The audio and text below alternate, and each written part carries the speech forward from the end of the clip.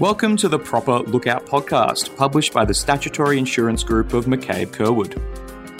In this series, our CTP experts will discuss a range of topics, sharing their thoughts on an industry trend or an intriguing legal issue, explaining the intricacies of an important case, and hopefully imparting some of the knowledge that they have gained.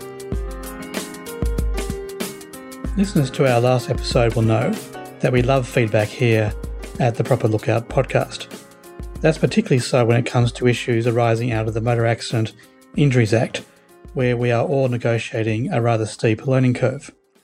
Well, this episode is dedicated to some feedback we received to episodes 41 and 42.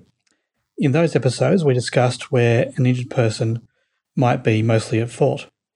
Hi everyone, this is Peter Hunt. The first item of feedback deals with cases where the injured person was an intoxicated driver.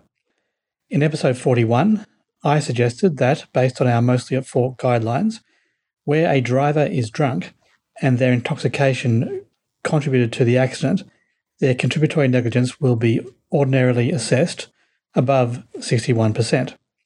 Now, I maintain that's correct. One of our regular listeners did, however, make an intriguing point.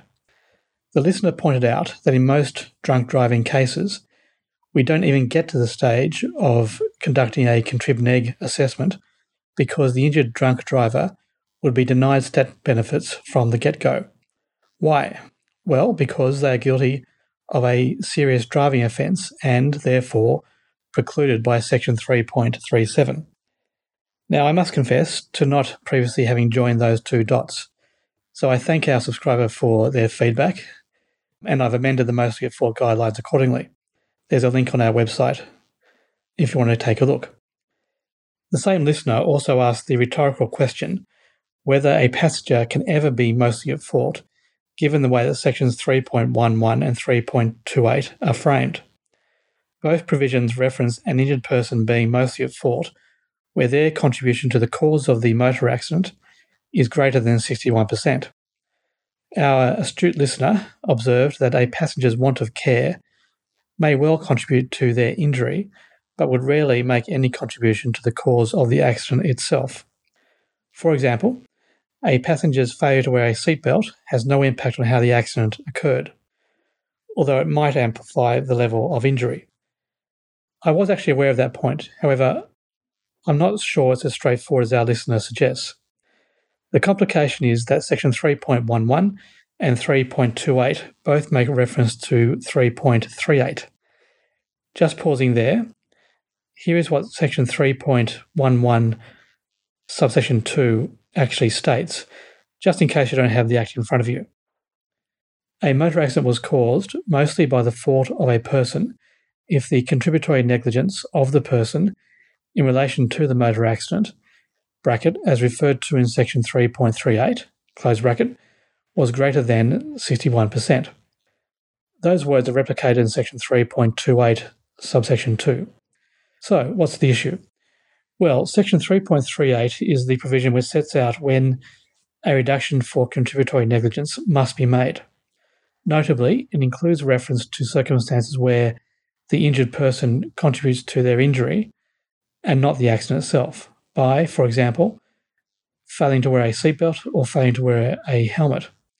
Section 3.38 also mandates a finding of contributory negligence where a passenger voluntarily travels in a vehicle with a driver they knew or ought to have known was affected by alcohol or drugs.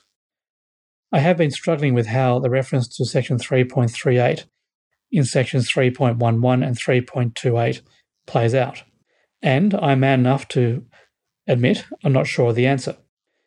However, I think it's arguable that Parliament intended an injured passenger might be found mostly at fault if their circumstances fall within one of these circumstances in Section 3.38, where a finding of contributory negligence is mandated, even though the passenger's want of care only contributed to the cause of their injury rather than to the motor accident itself. Time doubtless will tell whether that argument has legs. The other piece of feedback we have received from a different listener this time also relates to the contributory negligence of passengers. That subscriber noted that in episode 42, we discussed the cases involving passengers riding with drunk drivers, which attracted the highest level of contributory negligence. Specifically, we discussed Mackenzie and the nominal defendant, and Joslin and Berryman, where ultimate findings were 80% contrib neg and 60% contrib neg, respectively. The subscriber correctly noted that we did not discuss nominal defendant and Campbell, otherwise cited as nominal defendant and Green and Golding, where the Court of Appeal found just 35% contributory negligence. In fairness, however, that case is featured in the summaries attached to our mostly at fault guidelines. Also in fairness, however, our listener argued that what takes passengers over 50% is where the passenger is the owner of the vehicle and they place the intoxicated person in charge of the vehicle. That's the common link between the Court of Appeal's decision in Mackenzie and the High Court's decision in Joslin. By contrast, in nominal defendant and Campbell, the passenger was not the owner of the vehicle and merely accepted a ride with a drunk friend. I think those are fair points, and I've amended the mostly at fault guidelines accordingly. As I said earlier, and as Andrew Gorman said in the previous episode, we love feedback. It's pretty fun recording these podcasts when you're responding to somebody else's point of view. And we're happy to admit when we are persuaded to change our opinion. So keep the feedback coming. In the meantime, all the best and happy new financial year, one and all.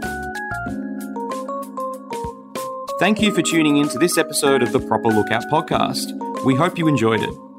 For more information on anything discussed, please contact Peter Hunt at peter.hunt@mccabecurwood.com.au or visit our website to see McCabe Curwood's full team of specialists.